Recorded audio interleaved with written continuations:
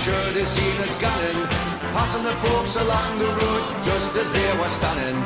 All the lads and lasses there, all with smiling faces, gunning along the Scotswood Road to see the bleeding races.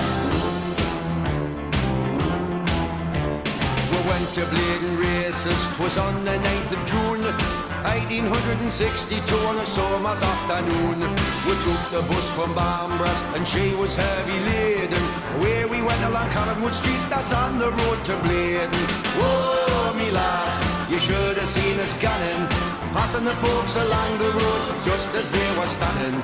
All the lads and lasses there, all with smiling faces, gunning along the Scotswood Road to see the bleeding races. You're in. Welcome to another episode of CHN Radio, ladies and germs. I am Elijah, and I'm joined alongside on this very fine Tuesday evening / probably by the time we're done with this Wednesday morning, by the host with the most, Josh. How are you doing? Man, I'm good. You know what happened to us? You know what happened? Time zones, man. We were on the same time zone. And then we had that daylight savings, and now we're not in the same time zone. Arizona problems, man. Well, I guess this will be the new norm because I don't think anyone else is doing daylight savings anymore in the US. I think that was the last switchback for us. I think that's what we voted for. And sure. I think we've even talked about this before, but I'm not sure. No, we did, but I don't know if we talked about it on the podcast. We might have. Actually, no, we did because we told everyone to check their clocks. So hopefully people didn't sleep in and miss the match or wake up too early. I don't know actually what it would have been. So who knows? Anyway, the normal stuff. Follow us on socials. Just type in CHN podcast or Coming Home Newcastle. Looks like next week I'll be joining the False Nines boys for a little World Cup preview. So stay tuned for that. And of course, check out the site. There's been some pretty cool stuff written up that some of the topics we'll actually touch on today. But of course, the match reports are up, and I'm sure later on this week we're going to get some more juicy content from Graham and the boys. And who knows? I might throw something up because I got something on my mind that we're going to get to in a second. But let's get into it. Let's start with the news. Josh, Newcastle women. Well, weekend. Yes, I love the squad. I love the direction they're going in. And they went top of the table. They got a 2-1 win away to York City. They did it. They got goals from Georgia Gibson and from Katie Barker. I've reached out to Katie, and hopefully she accepts our invitation to hop on the pod here in the next few weeks. Fingers crossed. They play away to Hull City in the FA Cup on Sunday. And then they have 2 weeks before their next league fixture on the 27th. Now, I mean, if they win on Sunday, that may change the way the schedule works out. So maybe they'll scooch a game earlier or scooch a game later. I'm not quite sure. But you and I will check back in on that Hull City result and how that affected the schedule perhaps as early as next week. Yeah. I'm excited. It seems like we're trending in the right direction for promotion. So that's a positive, and I don't know. It's just exciting to see. Also, something to note: exciting to see sort of the culture of the club has shifted from top to bottom. I know we got a lot of slack and stuff for the famous, famous pictures after every win. Which now, honestly, I've gotten so used to it that I like you don't even really notice them anymore. And which is a good thing, I guess. But I think that's really cool to see. The big story of the last couple of weeks is that the women's team has started to do them, and you're seeing it in the youth levels as well. Like everyone's starting to do it, which is cool. It just creates this sort of winning culture at the club, and I think it's good stuff. It just shows you, top to bottom, like there's a culture shift happening, and it's exciting that we're witnessing it. Absolutely. I would also throw in the women's development team got a big win recently as well. So, and it's just like you said, it's a culture shift. They're winning. The women's first team's winning. The men are winning. Like the youth team actually looks pretty solid, which is, longtime listeners of the pod know that the youth team has not always been our strong suit. it was pretty much Greg would always talk about the youth team and all the prospects and like looking at the bright spots, but it would always be followed by we lost 4-0 to like Middlesbrough's like U21s or something like that. So it's exciting to see that culture shift. Moving on to international call-ups, I'm sure by the time the end of this week happens, actually, really, by the end of this week, we'll know every call-up, but we can briefly talk about the ones that have been announced. And so far, we've had a couple announced. Garang Cole, which I feel like we have to get a handle on how to say his name if we're going to keep saying it. He was named to the Australian squad, which is an interesting one because he just, as we all know, recently sort of made his debut for the squad and found himself, with a place in the squad. So that's cool for him to see. He's got a really cool story. There's a lot of people writing about it. So if you have some time, there's some really cool articles about like his upbringing and stuff that are out there. So shout out to him, and that's exciting stuff. Bruno will be making the trip alongside 11 other Premier League players that will be playing for the Brazilian national team.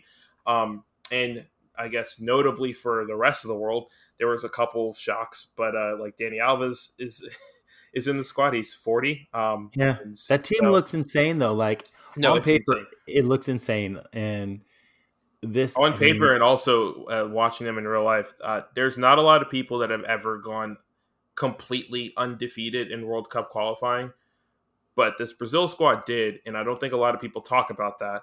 And maybe some of that is Euro snobbery, but I think as Americans and knowing where CONMEBOL is and how I think people in our hemisphere rate CONMEBOL, that's very impressive.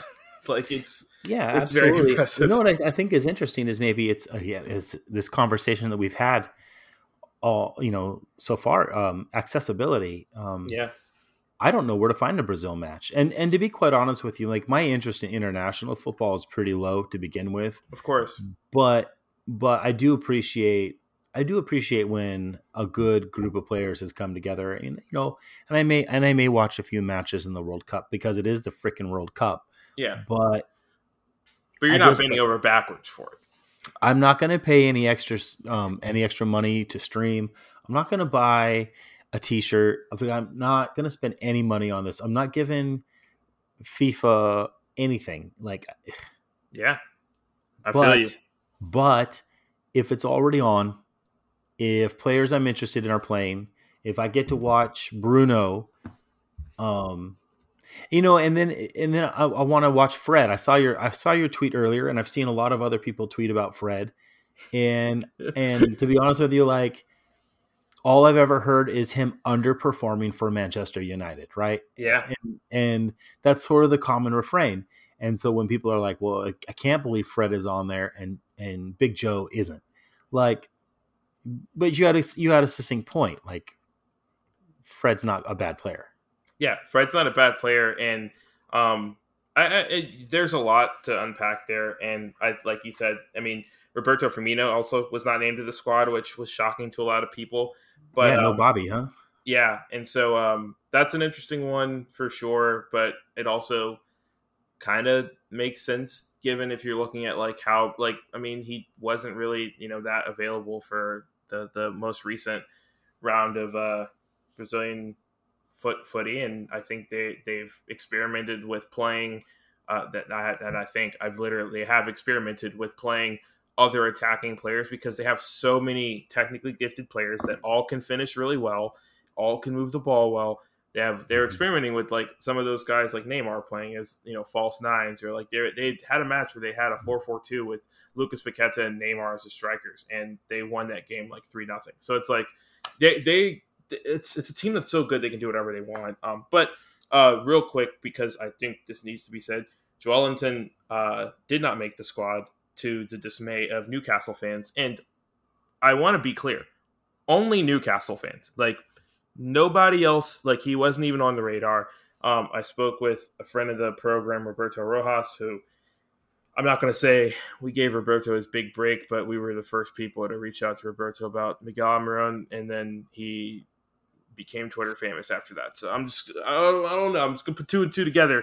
But he covers South American football of all, of every country. He's Paraguayan, so he's very plugged into CONMEBOL, and he's got a whole podcast about Paraguayan football and South American football. Like, check his stuff out for sure. But he and I we're going back and forth about it earlier, because there's a lot of comparisons between Joelinton and Fred, and I think it's a path that Newcastle fans do not want to walk down. It goes back to what we've said in the past. There's a lot of fans, and Josh even admitted to this, like, he doesn't really watch the Brazilian national team. And I have watched them a little bit over the years. I mean, I watched them in Copa America, of course, which, again, I don't even know if people in the UK had access to Copa America. But in America, it was pretty easy for us to watch Copa America. We got to watch it at the same time as Euros. It was sick. But Fred is crucial for this team. And also found out that how to say the Brazilian manager's name. I think it's Chichi. It's not. It's spelled tight or Tite but I think it's Chichi. But it does make a ch sound, huh? Yeah, and Okay. Brazilian Portuguese. But he's been immense for him. I mean, overall, Fred is like, and this is, again, people don't know this. Out of all the players he's named, I think obviously there are veterans in that squad that everyone knows about. Neymar, Casemiro, Thiago Silva, Dani Alves, like Fabinho. Fred is up there in terms of caps for this squad. He's got 28 caps for Brazil, and so it's 28 appearances that he has for the Brazilian team. He's been in the mix since, I want to say, 2014, and he's been a mainstay for them in the midfield alongside Casemiro in a double pivot. He's played ahead of Casemiro. He's played as a holding midfielder by himself. He's just been incredibly versatile. He gets a lot more freedom with the Brazilian squad, and I think, like, I'll say the quiet part out loud, for the two quiet things out loud. First and foremost, let's give Fred credit where credit is due. Like, I think he is a good player himself. He was good before he got to Manchester United. And maybe he wasn't good at Manchester United because they haven't had the best managers. I mean, in the time Fred has been there, I think he's on his third manager at this point. So At least, yeah. So let's not forget that. Like, yes. I mean, fans everywhere love a good scapegoat. Yeah, they love a good scapegoat, but like, let's be real. I mean, Yeah. Joelinton's in better form, and that's, even then, I don't even think he's had the best start to the season. He's been fine, but he's on the better team that has been one of the best teams in the last year of the Premier League. So there's that, and then here's the other part that people don't want to hear, but has to be said. If you look at that Brazilian roster, top to bottom, I do not think there is a player that Joelinton is more technically gifted than on that team. Like, go through the roster. I will guarantee you there is nobody on that team that Joelinton is tight. Even if you say Ederson, like, there is nobody on that team Joelinton is more technically gifted than. I'll just leave it at that. Like, this is a guy who trips over grass. Like, let's calm down a little bit. But yeah, that's Brazil. I don't think we got any more thoughts on international calls. It should be a fun World Cup. I'm sure the usual suspects who are typically shoe-ins for their respective teams are going to be there, like Fabian Schär. And then we'll see what happens with England. And then a couple of quick things. Premier League has introduced a fan engagement, or the fan engagement standard, which is pretty cool. I don't know if you saw this, Josh, but it's essentially this new program they've rolled out that is requiring all the Premier League teams to do a better job at engaging with fans. So by January of 2023, every club has to present a fan engagement plan for the year, and I believe that it's going to be the case for that every single year. So this was sort of in response to, I think, the last couple of years of fan unrest in the Prem across a lot of different teams, whether it be Newcastle fans, Man United fans, fans of all teams complaining about away tickets, things like that. There's a lot to unpack, and yes, I think overall Premier League clubs could do a better job at doing fan relations. I think Newcastle have started off pretty well.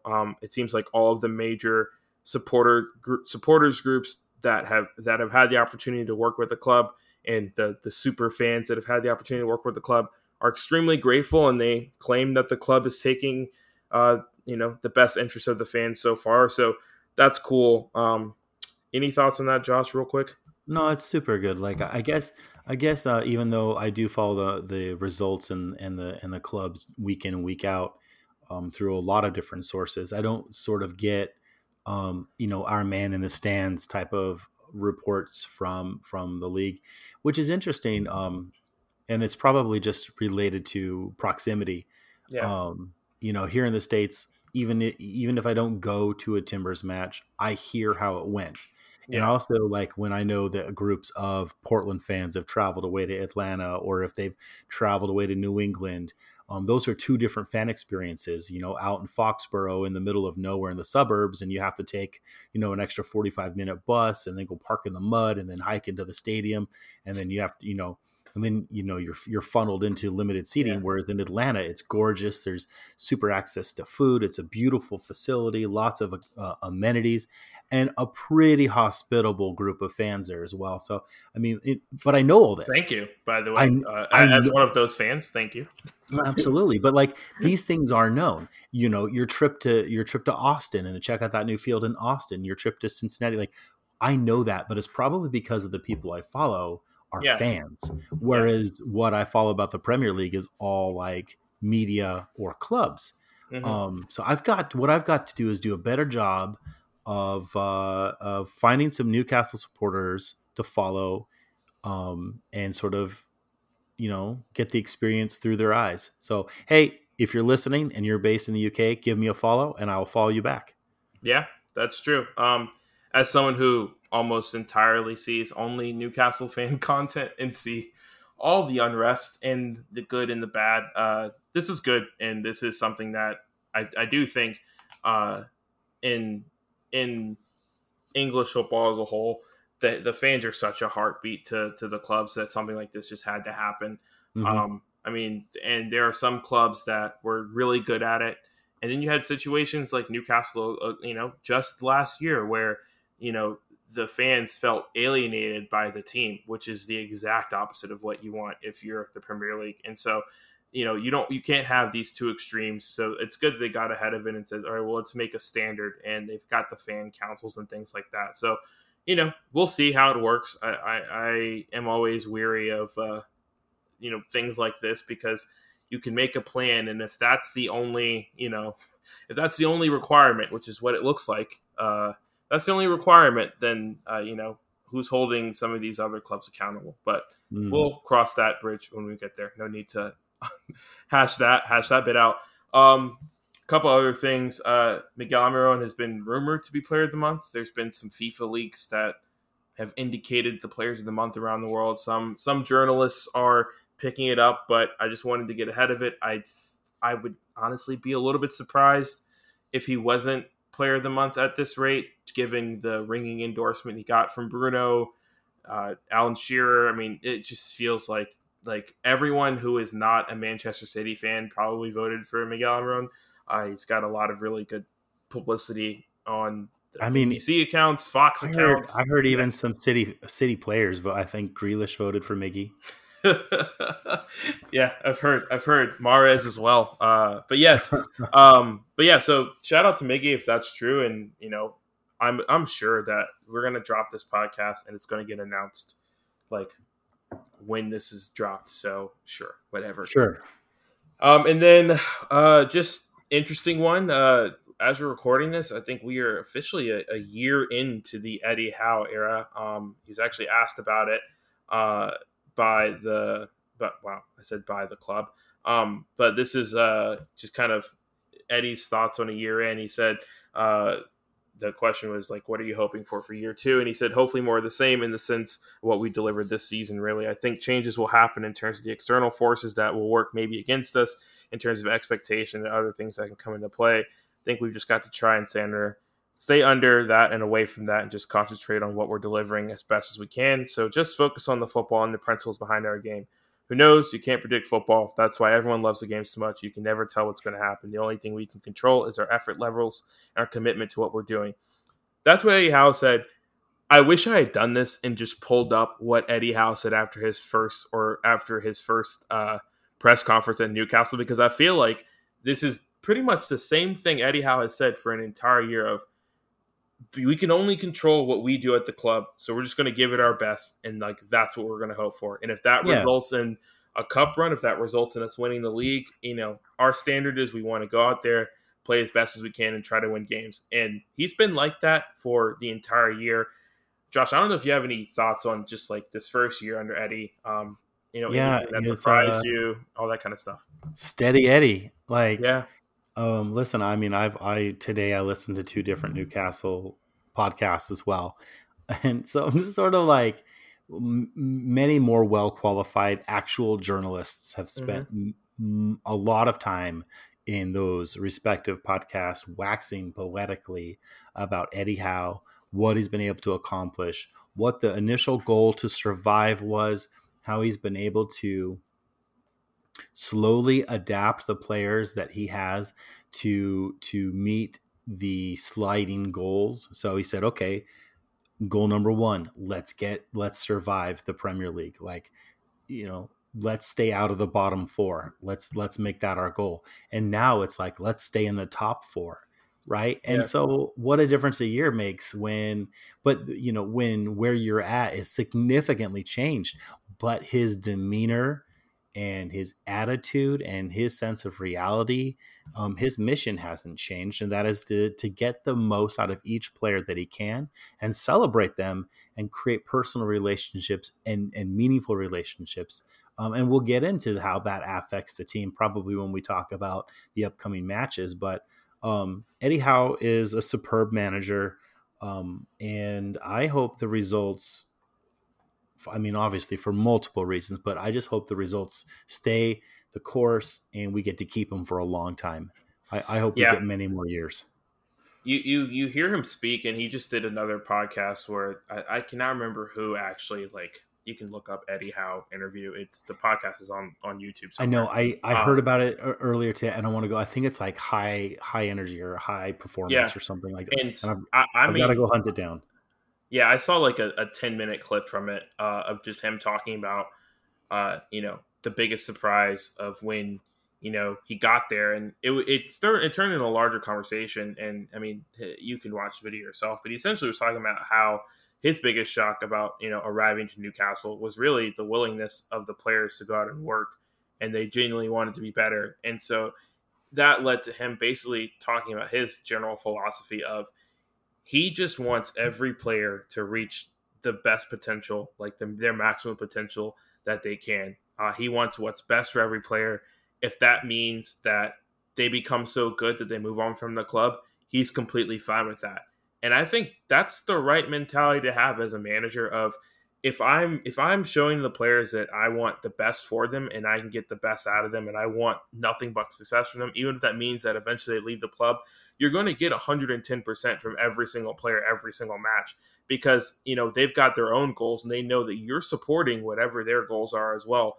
And so if they're playing at their highest level, your team is going to play at the highest level. And that's what you've seen from Newcastle this season. In fact, that's what we've seen since Eddie Howe's coming to the league with Newcastle. This is just a quick, fascinating thing. Athletic has a really good piece on this, just talking about the numbers. This is Newcastle, against all the other Premier League teams for the last year. So this is Eddie Howe takes over, has his first match from until now. Newcastle sit 5th behind Tottenham, Arsenal, Liverpool, and Man City in terms of points since Eddie Howe's come in. They've got 71 points. They're just above Chelsea with 69 points, and part of that is we played one more game than Chelsea. But it just speaks levels to he's come in, and it's really been, more than just the influx of cash. Like, I think people are starting to give Eddie Howe credit where credit is due, and maybe that took Miguel Almiron having the season of his life this so far. But people are starting to take notice because they're realizing that, oh wow, this team was good and has been good. When Kieran Trippier was injured, when Alan St-Maximin was injured, when Callum Wilson was injured, other people were stepping up. When Bruno wasn't playing, it was Joe Willock, and John Joe Shelby and Sean Longstaff. Like, I think people are starting to take note, and so it's good. And I hope Eddie stays. I think he's got the right mentality to grow with the club and handle the additional expectations. All right, cool. Let's hop into what happened this past weekend, because I made a prediction, Josh, for the first time since you've joined this podcast. my prediction is the one that reigns supreme. I said if Newcastle score more than 3 goals against Southampton, Ralph Hasenhüttl will likely be sacked. And literally the same day that You're right. Newcastle You got put it. 4 past Southampton, the reports already started flooding in from the Athletic that I was Hasenhüttl like, was going to chill. get sacked. I was You're- like, chill. No, it won't happen. They got a couple more weeks in them. And you're like, no, dude, that's not how it's gonna roll. to your credit, it was like every report from the Athletic, and I trust them more than I trust other news sources, just in general.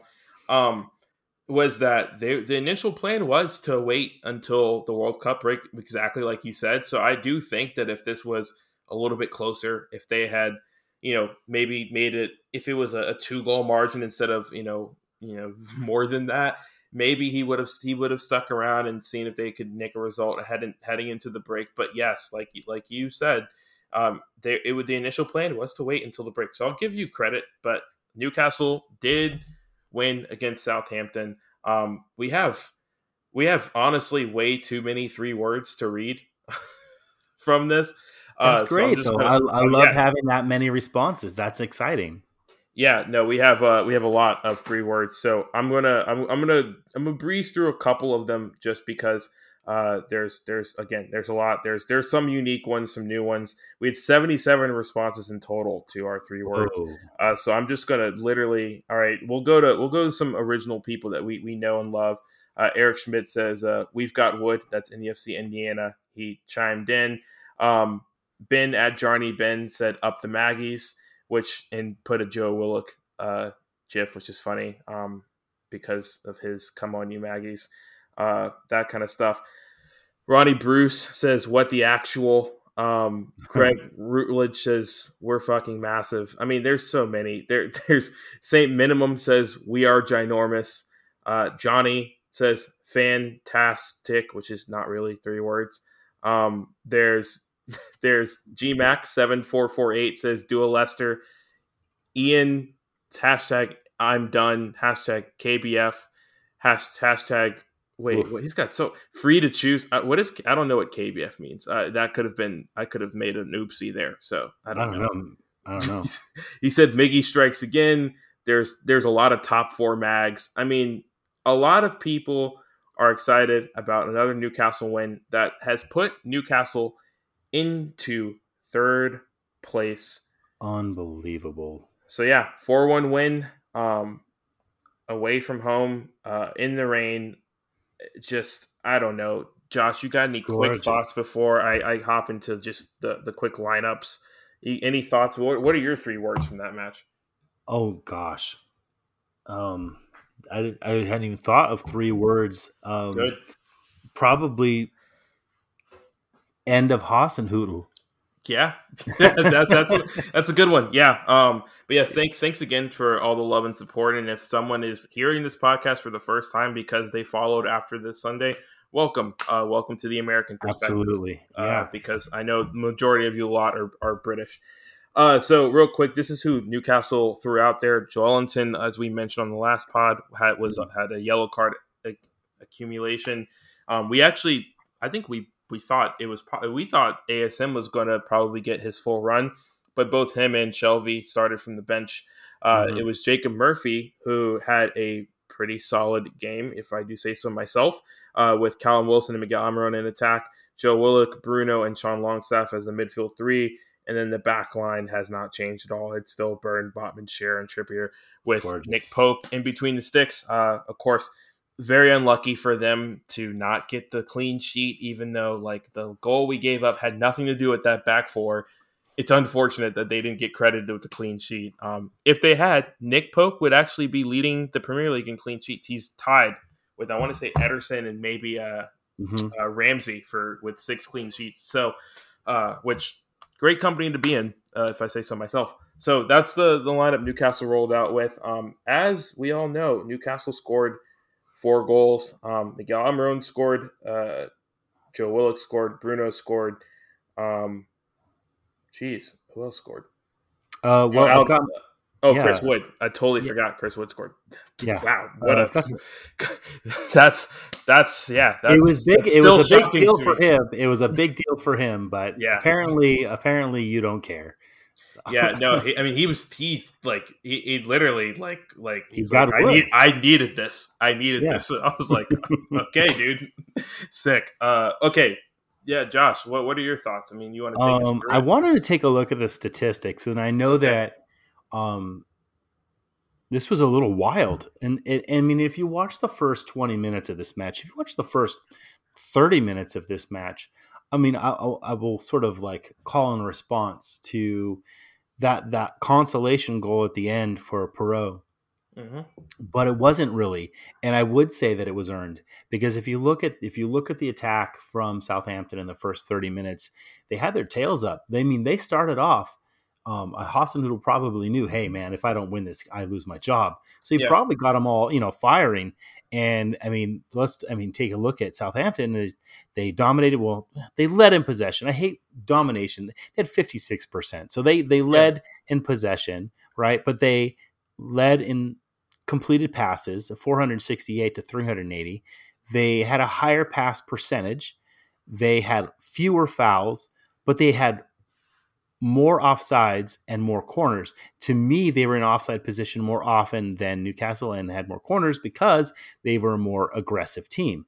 So they're constantly going, like I said, they're going to be going down the wing, looking to hook up and get in behind, and maybe they just thought that was going to be the weakness. I was honestly like a thought that occurred to me, despite him being on the other team. It was really nice to see Theo Walcott. He Yeah. looked decent on the right side, and it was a name that honestly, like in our previous conversation, I wasn't accounting for in the preview of this match. But it was nice to see And him, and by the way, he 400th start in the Premier League for him, I which mean, is it's wild. it's Like fantastic. it's insane. I mean, he's 33, but still, I mean, to play that many games as a starter, I mean, I think he's played in total almost probably close to almost 500, if not more, if that's his 400th start. But yeah, it's Yeah, insane. it's really nice to see him and like Danny Welbeck, and I mean Yeah, some of these these old timers who they were Danny the Ings big. is another Yeah, one. I mean they're some of the big names 10 years ago, and these guys are still cracking. So good for him. But he did put in a dangerous pass, and you did see a few opportunities. Um, that even I think Perot had an opportunity, and they just kind of couldn't connect. And I think a lot of things didn't click for them. But much like all the other teams, that as soon as Newcastle scored, as soon as Almiron got that very first goal in the 35th minute, right, Yeah, done for. That was it. yeah, Like it breaks their back, it breaks their spirit. And so what I thought was interesting too is I think Wilson's getting rested this week, but Wilson also came off at the half, and I yeah, think it was that first Almiron goal. If you watch Wilson on his, he kind of does like a touch pass, like a bit of it, because Almiron comes from deep, makes yeah. a run back up the middle into the channel, and Wilson receives the ball and kind of like passes it on, like a little give and go there, like. Yeah, and And unfortunately doesn't get the assist because it slightly came off a defender, which right, that's so unlucky because it really was a great pass to set up the move. it was, but I think he also got clobbered. If you go back and don't Yeah, pay attention to the amazing like drag and like pull around that Almiron's doing on the defender, which whether it was intentional or not, I will never know. But Wilson gets absolutely like, he takes a knock there, and yeah, I wonder if that's sort of like 10 minutes later you get the halftime, and maybe that's when Eddie was like, you know what, let's not even risk this. I don't want to risk you not making it to the World Cup on this kind of shit. So that's where we see Chris Wood come in, subbed in at the half, and so my notes are like roll, spin, poke, and smash on the, or not smash, exclaim are my that are my I mean, I'm not gonna lie, that was a really good goal from Chris Wood. I think yeah. I would say I would go as far to say it's just not the goal that I think Newcastle fans expected when we're like we got Chris Wood, and honestly, I think it's not the goal that like He you would have expected. you would have seen from Chris Wood given how Newcastle tend to play when he comes in. Like they're always just swinging balls into the box, And this was like, no, like he's got the ability to do the one-time finishes and turn and shoot. Like that's something that's in his game. So I kind of hope that if he comes in, like we are a little bit more creative in how we try to feed him options. I think like as great as it is to have a large target man, like if he's got the ability to not play like that, then why not? So I don't know. It was cool. I would also want to give Murphy credit on that play. If you go back and you kind of rewatch that, I think the announcer was like, "Oh, the ball rolled right in front of Chris, and he took a shot, but it didn't just roll there." Yeah, Murphy knew what he was doing. He put it right where it needed to be, and I think Wood saw that intentional pass into space there and knew he wouldn't put it there unless I could. Right? Yeah. So it's 90% instinct, 10% trust, and he just like. It's like, I'm just going to go for it because it was there. It's confidence too. I mean, we talk about it all the time, and it's so easy to see. I think for everyone else who doesn't watch Newcastle, it's so easy to see when you see like McGovern have the run he has, and to see certain players just playing out of their mind.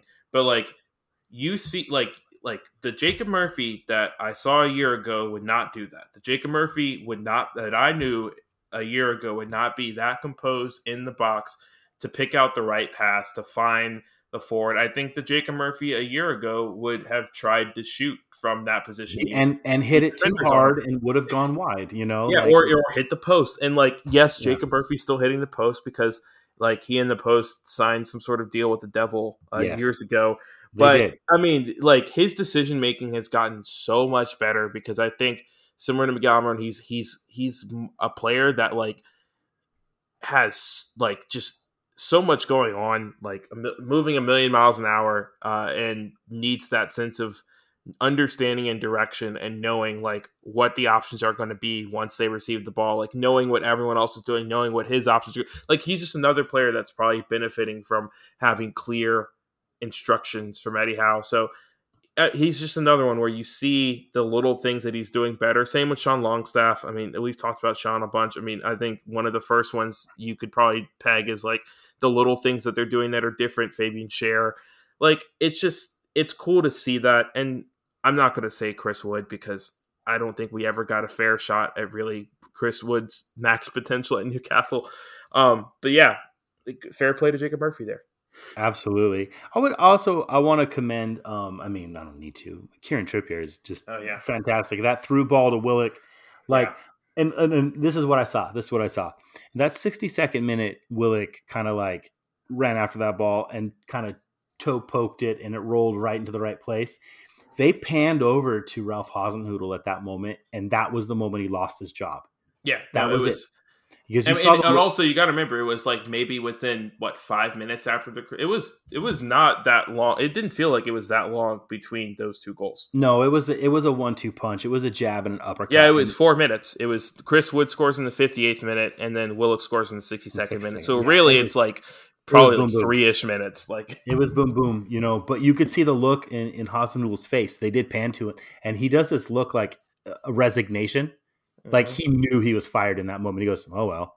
You could see, he's "Oh, okay," and that was just, to me, that was the moment that he broke. The team broke earlier, but that was his last gasp.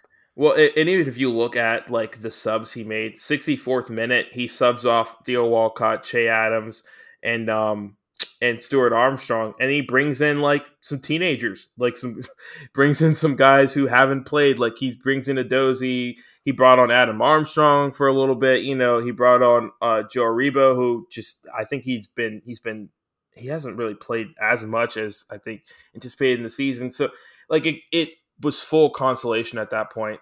Anytime you're bringing in a guy who's playing against his former team, it's just okay, Adam, go out there and do something, or you sub on a legit 19-year-old who been in and out of the first team. All right, you've realized that I'm done. This game is done. There's not really a chance of a comeback, and I don't know if I would say that Eddie or someone else would do the same thing. Even if they're down 3 goals, they're we still got 20 minutes. Let's at least try to get 1 back, 2 back, something like that. No, he was done. He was done. He literally subbed off, the players that were performing well for them. Like you said earlier in the match, like Che Adams looked pretty solid.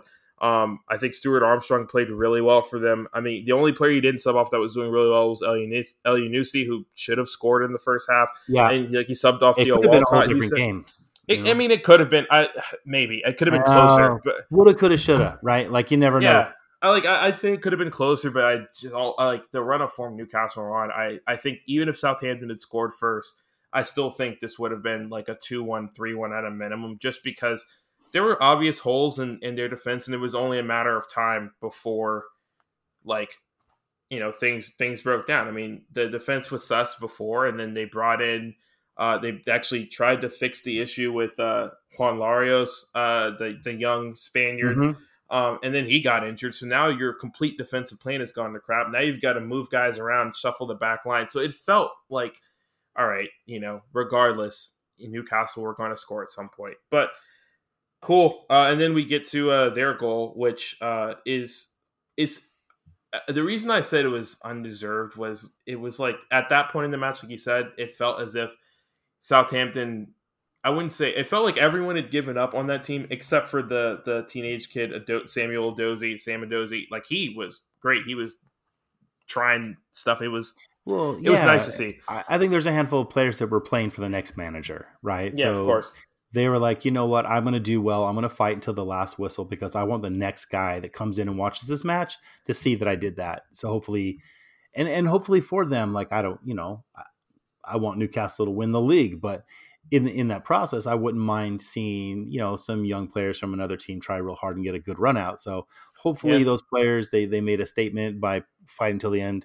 And I would say Perot had been in position a couple of times, and he had a few shots. And, like it was coming. But that whole, I think as a Newcastle fan, like, you're so used to seeing such an organized defense, and at that point, we sub off Trippier and Javi Manquillo, who, like, good for him for being able to play. He had just gone up in the attack, and this is like just classic. Just these two haven't played together, or also just Elliot Anderson hasn't played as much as Miguel Almiron, like, or any of the other guys. Like, just someone did not cover where they should have, and so Javi Manquillo was not in his natural right back position when that attacking move was made. He was still tracking back.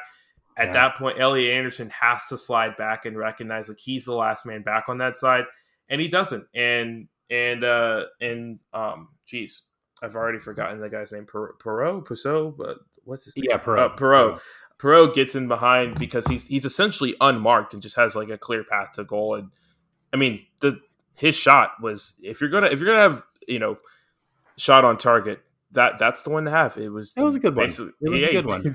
It was nice. It was nice. But then, of course, unfortunately for him, and unfortunately for Southampton, any sort of spark of hope that they had that maybe that their attack was going to do anything decent to close out the match or show signs of life heading into the midweek cup matches immediately dissipated with Bruno deciding, you know what, I'm just going to score a long-range goal just because I can, and dedicate it to my newborn. And he did. Yeah, I was like, oh man, he was like, no, he was a man on a mission. He was like, no, never mind. Give and go, scores the goal, and then gives that M. And I was like, what's he doing? What are those fingers? Oh, it's a little M. It's a little M for Mateo. And it was so funny because it was like, it was the 91st minute. And so, like, when you're up 3-1, like most teams, you're just slowing the game down, time wasting. But Bruno was like, no, I'd like to score. And so he scored. I think you couple that excitement to score, but with the team, Southampton had the audacity to put one in the back of the net. I think had Southampton not scored, Newcastle would have slowed it down. Oh, right? Yeah, but maybe. I think, like, it feels like Newcastle. I would disagree with that just because I think they don't, because they just don't. They just don't. Like, it does feel like we've talked about, it does feel like the last few matches could have been 4 or 5 or, at times 6, because Newcastle don't ever take their foot off the gas. Like, I mean, even then, the commentators were talking about it. Like, I know it was to get everyone's legs under them, but for 20 minutes, Jonjo Shelvey and Alan St. Maximin played. Like, if you're Southampton, you already have just been demoralized by the back-to-back goals of 3-0, and then you see you're bringing on your teenagers, you're bringing on your guys who haven't played as much this season, and then Newcastle's like, all right, we're gonna sub on two of our best players from last season. Just we're gonna sub them on now, and it's the same feeling I got when you're looking and we're playing a rotated Manchester City side and they're up 1-0, and it's like, all right, maybe we can keep this close, and then they're like, all right, we're gonna bring on Kevin De Bruyne, and you're like, all right, well, okay, well, like that 1-0 is now 2-0, and lo and behold, I mean, Alton Maximin got an assist. Like, it may not have been the most work he's done, but he got an assist. Yeah, that's true. He just literally, like, 2-yard pass to Bruno, and Bruno just did the rest, and it counts as an assist for ASM. So Yeah, that was good good. for him. Do you have a man of the match for this? I don't know. Do you have it? Miggy's too easy, isn't it? I mean, Miggy's man of the month. Yeah, it's too easy. I want to go with Trippier. Yeah, that's a good one. I just think he's such a good anchor in defense. To me, he makes the whole England team better because he's that much better, right? I think he's the best defender on the English team, let alone Newcastle.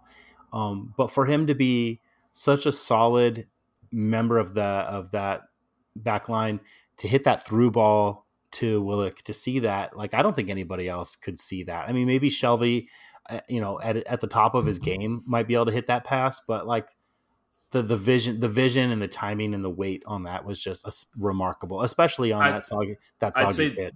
There's 3 players in the club that make that pass. Maybe 4, depending on how Fabian Schär and Botman do. So 4 or 5. But no, I'd say there's 3. There's really only 3 players that make that pass.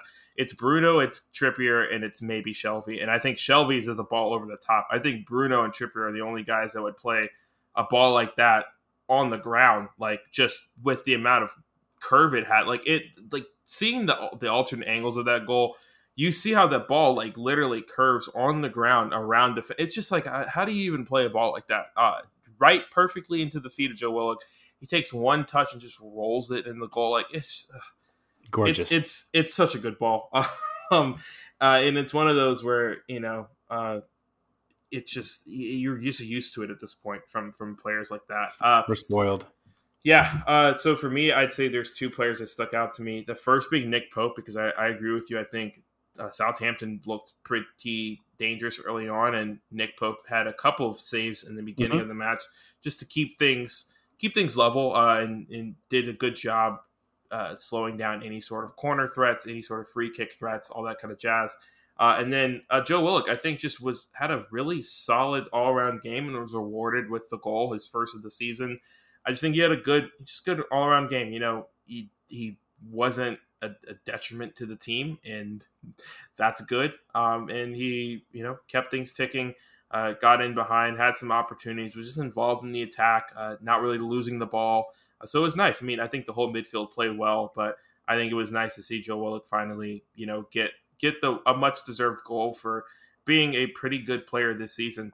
That may have just been unlucky with some of the opportunities he's had. So, yeah. Any closing thoughts on this Southampton match, the end of the Hasenhüttl era? Do you think he's going to be in Bundesliga, or do you think he's going to take a year off and reflect, or is he going to be a national team manager? I wonder what's next for him. I don't know. I think it depends on which team comes a knocking. The Bundesliga has a lot of turnover regularly, so I mean, who knows? By January 1st, he may settle back in, get back to continental Europe, and he might get a job offer in Austria or maybe Germany, and maybe Wolfsburg. I mean, I don't even know how Wolfsburg is doing in the Bundesliga right now, but they always seem to have some turnover. So it wouldn't surprise me if they offer him an ungodly amount of money to take over. I will say it does feel like the you see the people take the breaks after they've been in a club for a while. Like, I mean, Eddie did it. I mean, Poch is kind of doing it. I mean, he's turning down jobs, so I'm going to say he's taking a break.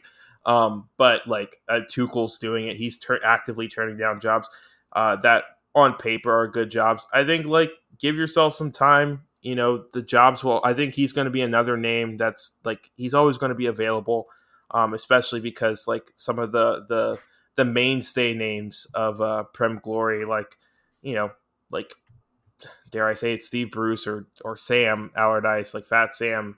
Yeah. They're not like no one's calling on them anymore. So I honestly think he takes a bit of a break and maybe it's next summer we see him make a move to a Maybe, team. maybe. Um, I don't see anyone in England ever giving him another call.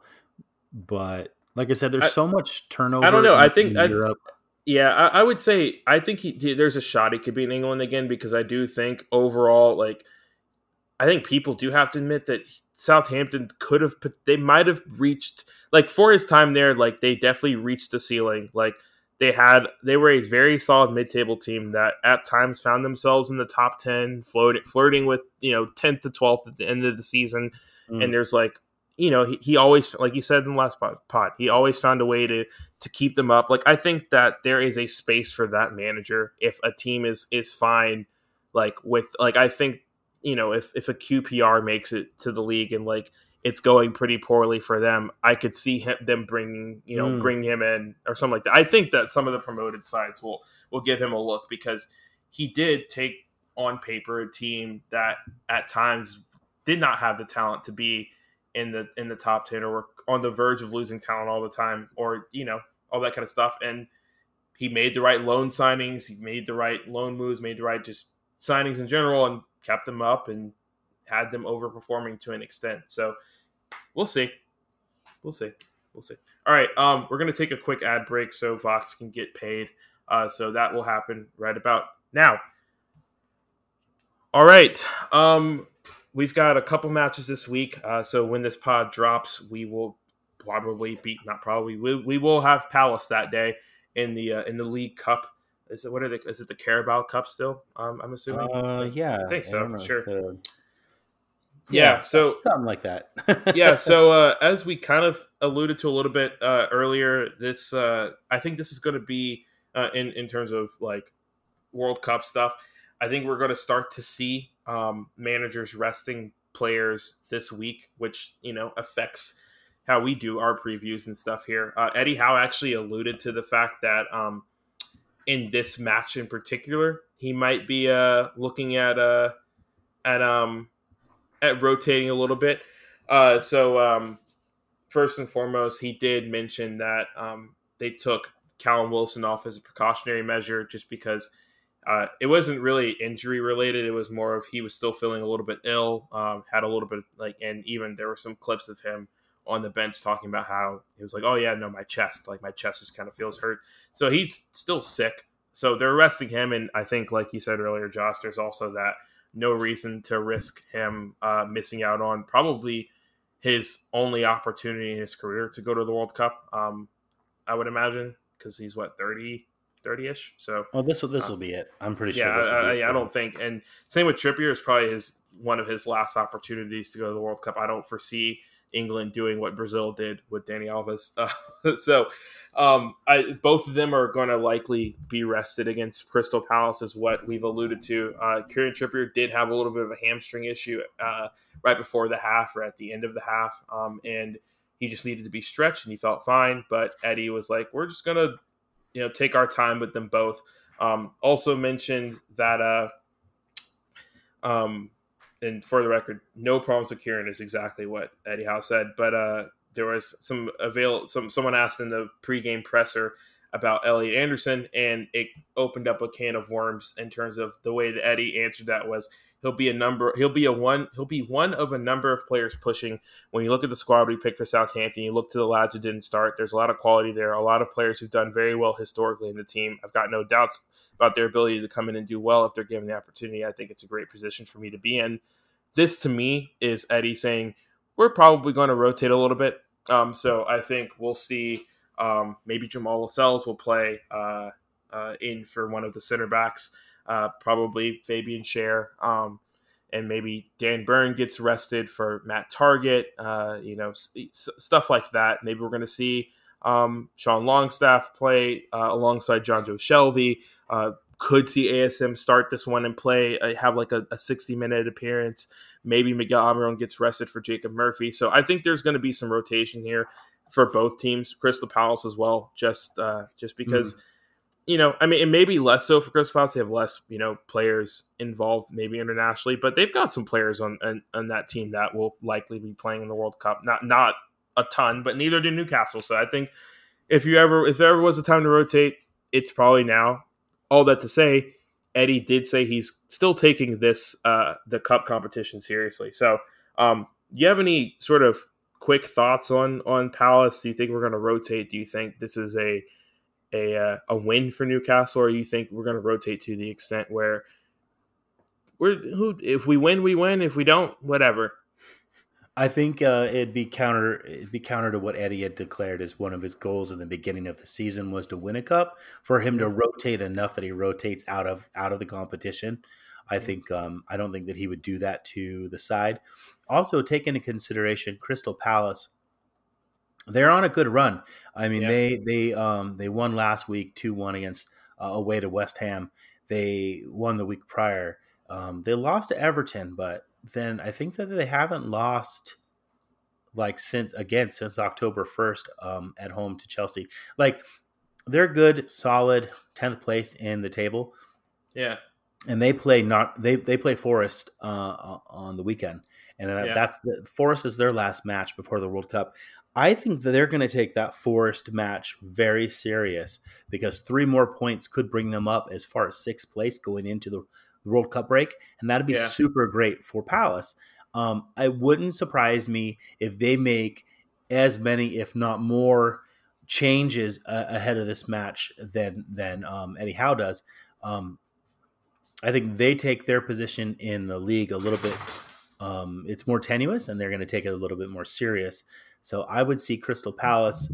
I think it's going to be interesting. I think it's going to be an interesting game, and I don't want to jinx us, but I think it'll be a more hard fought win, but a cup win nonetheless. Yeah, I think it'll be a pretty, I wouldn't say cagey affair, but I think it's going to be pretty back and forth. I think the last time we rotated for a cup match, I do think that overall the team they weren't gelling as much as, I think now if you'd put the same lineup we did out the first time and I forgot we played in the first round of this cup for us, I think that team easily wins instead of having to sub on Kieran Trippier. Just because, I feel like a lot of the players that we would be rotating in, like Eddie has said, they've been good in the past for the club. They have been good this season. Jacob Murphy has been good this season. Alan St. Maximin has been good in the past for the club. Jonjo Shelvey still obviously has quality. So the rotational pieces that we're bringing in are all still very good, which I don't know if that's going to be the same across the board for other teams. Maybe you could put Crystal Palace in this boat of, I don't know if they're at the same level of every single time they're making subs, those players also look very good. And those players have also been able to get starts in every so often, like Newcastle's players have been able to. So we'll see. I think it could be a 2-1 potential win. And I honestly wouldn't be surprised if it was a 2-1 loss, but it is a home match for Newcastle. So that also is something to take into consideration. Is it's a cup match at home. So we'll see. And I don't know. I'm excited. 12 hours. Yeah, I'm going to say we're actually 12 hours before this match. You have your prediction real quick, or? Oh yeah, I'll go 2-1 Newcastle. Yeah, cool. And then we'll quickly go through Chelsea as well. So we've got Chelsea on the weekend, and this is another one where it'll be an interesting one to see what each team does. Chelsea have a lot of players that will be playing in the World Cup, and like Josh alluded to, and like I've alluded to, it just feels like the right thing to do if you're a manager. And this is unprecedented. We don't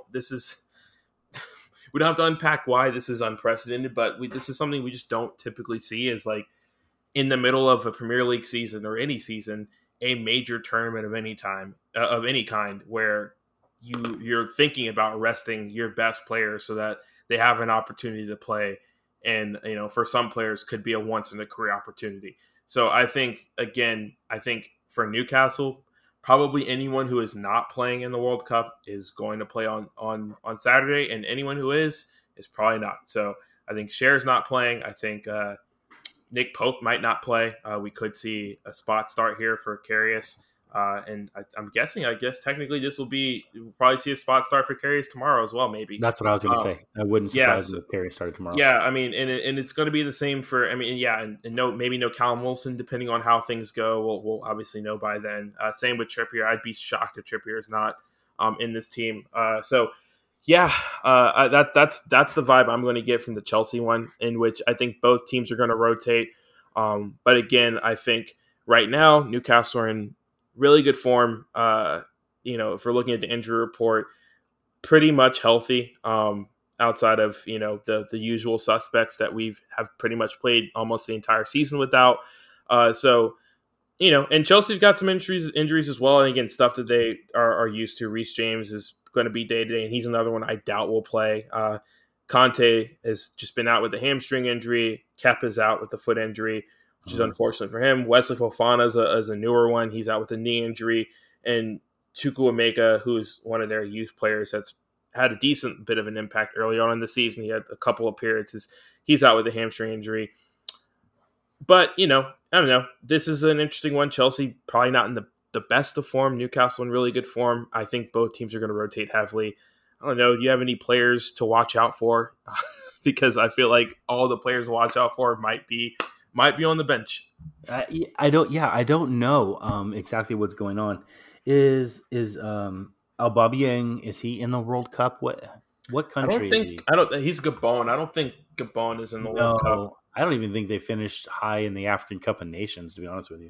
No, yeah, he's like the only player at Gabon. So I mean, he could probably play. I'm sure Conor Gallagher is gonna probably start. I would imagine. Jorginho probably he's not injured, so Jorginho will probably start. Havertz might not start. Is he in the German side?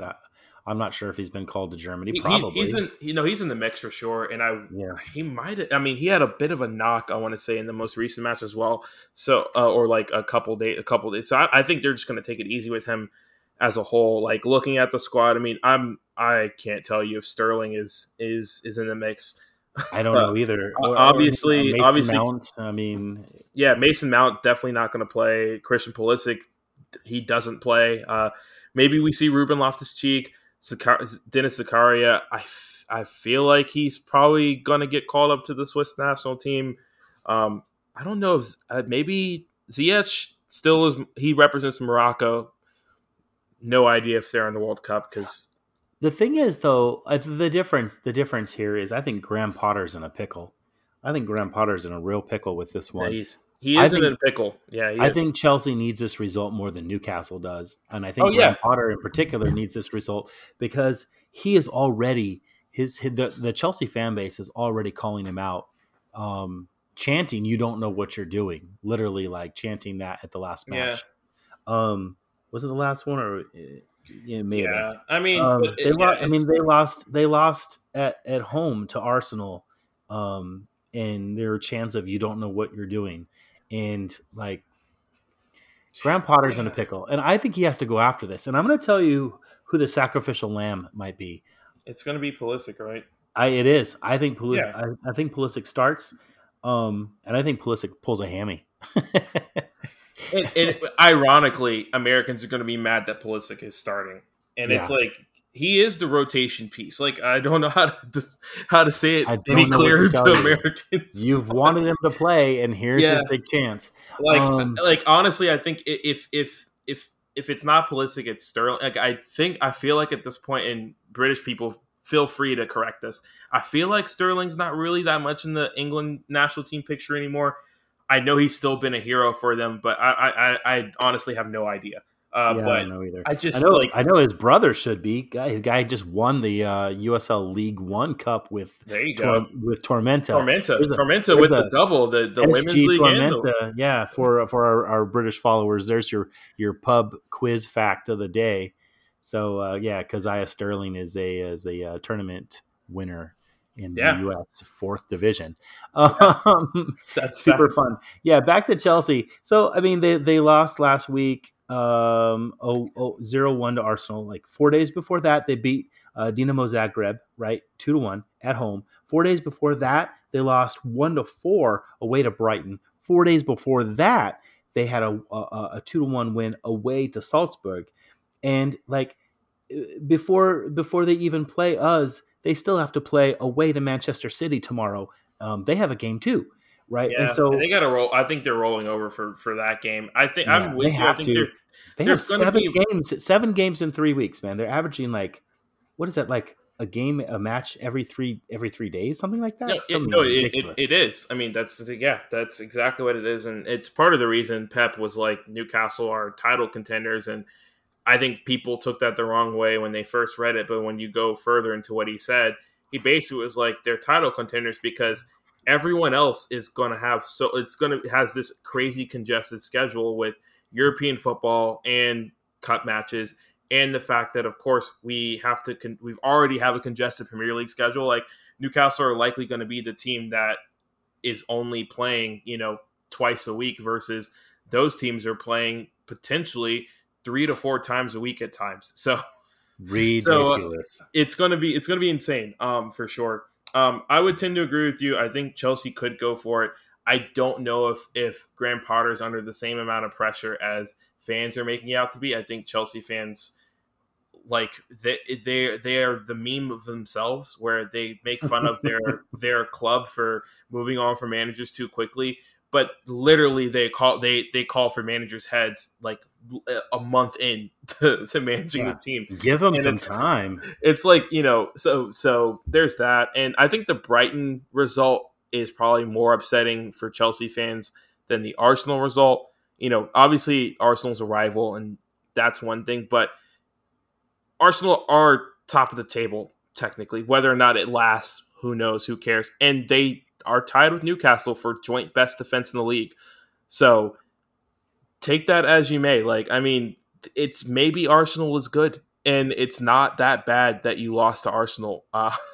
And I don't know if he's feeling the pressure from that, but I think this is winnable. And like you said, the stakes are so much higher for them. Like if Newcastle lose this match, the worst they're going to be is 4th. If Chelsea win this match, I mean, they could break into, I guess they could be top 5 they could potentially be top 5. Yeah. They could be top 5 if results go their way. So it's a massive difference, and I don't know. What is your prediction for this match? Yeah, I want to look at the history. If that's okay.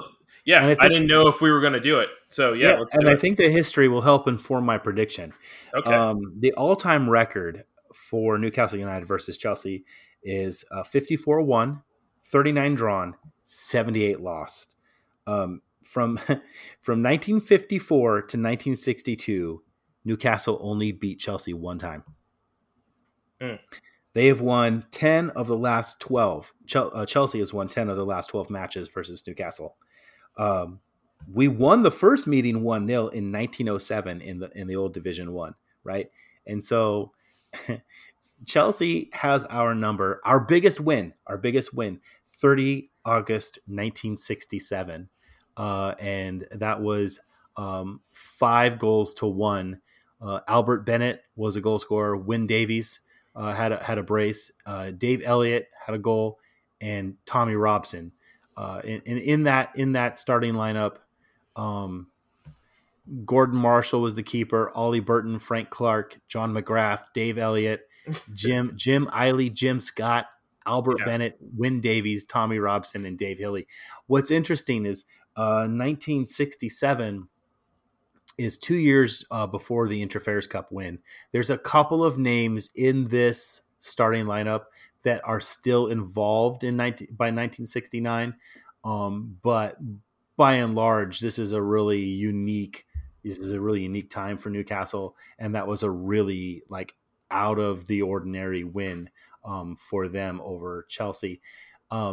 So back to modern times, I think that this is a draw. I think that both teams rotate. I think after the cup win, that honestly, if I were listening and paying attention to what Eddie Howe was saying earlier in the season, I think that he prioritizes tomorrow's match, and that squad may even be stronger than Saturday's match. but both matches are home. So it'll be interesting. But I think a draw at home against Chelsea, that's not a bad result. That's not a bad Yeah, result. I think you could probably argue that like this is probably the most confident Newcastle team we've seen. I would feel good about a lot of the only hesitation I say is I think Elliot Anderson starts tomorrow, and I think if he doesn't start Saturday, the attack is stronger Saturday than it is on Wednesday. If that makes sense. Like I think that's probably the area of like sure, like I think everywhere else, like regardless of who starts, it's probably somewhat similar. I think there's a little like maybe if Manquillo starts Saturday, maybe the back line's slightly weaker, but even just because he hasn't played as much this season. But I feel like if Target's starting as left back and Dan Burns left center back and Finn Botman's right center back and Manquillo's right back on Saturday, like that's still a fairly solid squad. Even if Lascelles is playing in instead of Botman, it's probably weaker than what we've seen in the past, but it's still a decent squad and still players who are confident. And I think anyone in the midfield right now is good. Like everyone in the midfield is full of confidence. They're all playing well. So I think regardless of if you rotate the midfield, unless you're bringing youth players, it's going to be a fairly strong midfield. And I think attack wise, like there's no reason really not to play Miguel Almiron, and there's no real reason not to play Alan St. Maximin. Neither one of them are going to be involved in the World Cup. So I don't see why they don't start. I don't see why Jacob Murphy doesn't start. I don't see why, we haven't heard the name Ryan Fraser. Like he might be the weakest attacker at this point. Maybe Elliot Anderson, just because those two haven't played as much. So it's just weird because like, even if Newcastle rotate, like their rotation pieces are playing with such confidence that like it feels as if they still are going to play well. And the fact of the matter is like I talked about how good Arsenal is, and I don't hold that against them. But like Josh pointed out, if you look at the other results, Chelsea haven't played well the past few weeks. I mean, you got the 1-1 draw with Man U. I think they drew 0-0 to Brentford. Of course, they lost to Brighton. So, like, not great. And there hasn't been a lot of things to inspire their fans in general. So I understand. And while, it was, I guess this was one of Graham Potter's first losses as manager, it's still, like, it wasn't like he was just winning games left and right outside of Champions League stuff. So I think it could be a draw, but I'm leaning towards a 2-1 Newcastle win.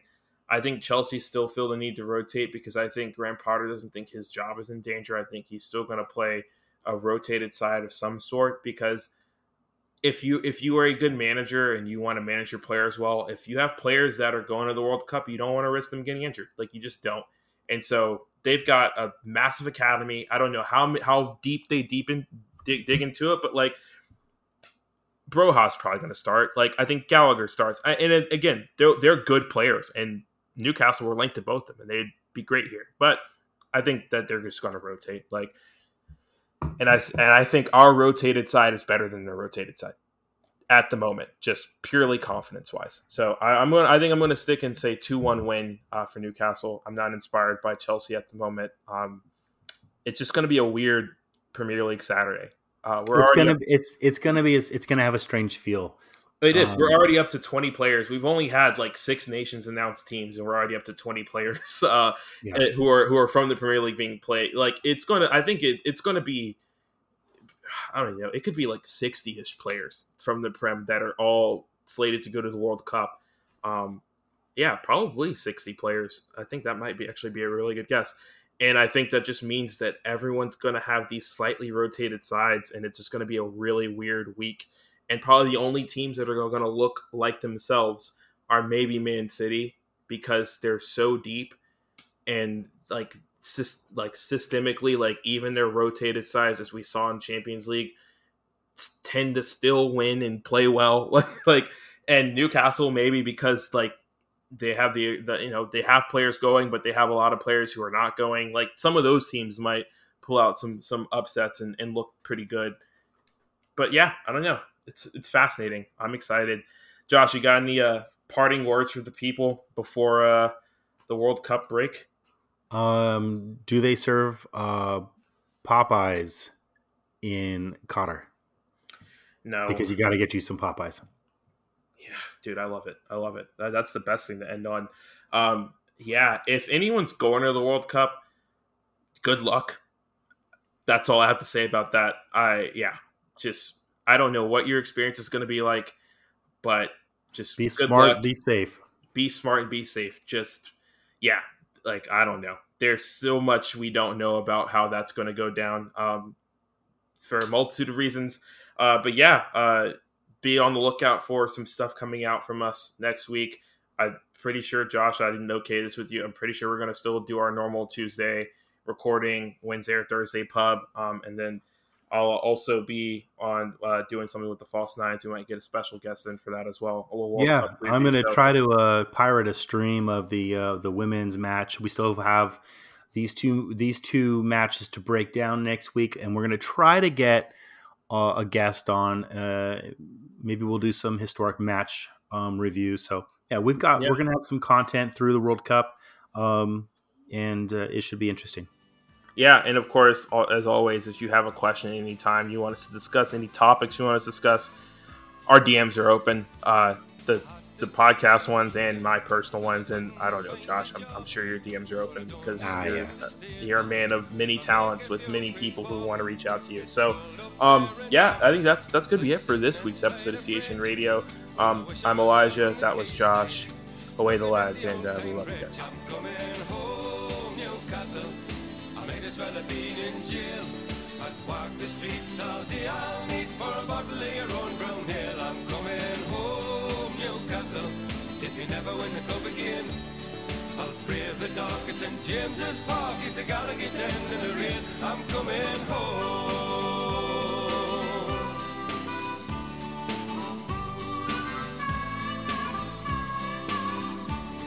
And I'm proud to be a Geordie. To live in Geordie land. Some people think we're bawdy and we're hard to understand, and they say it's just self-pity and we're not so very tough, cause the people in the big fat city haven't had it half as rough. I'm coming home, Newcastle. You can keep your London wine. I'd walk the streets all day. I'll meet for a bottle of the River Tyne. I'm coming home, Newcastle. I wish I'd never been away. I'd kiss the ground for the welcome sound and me mother saying, "Henny, how are you? I'm coming home."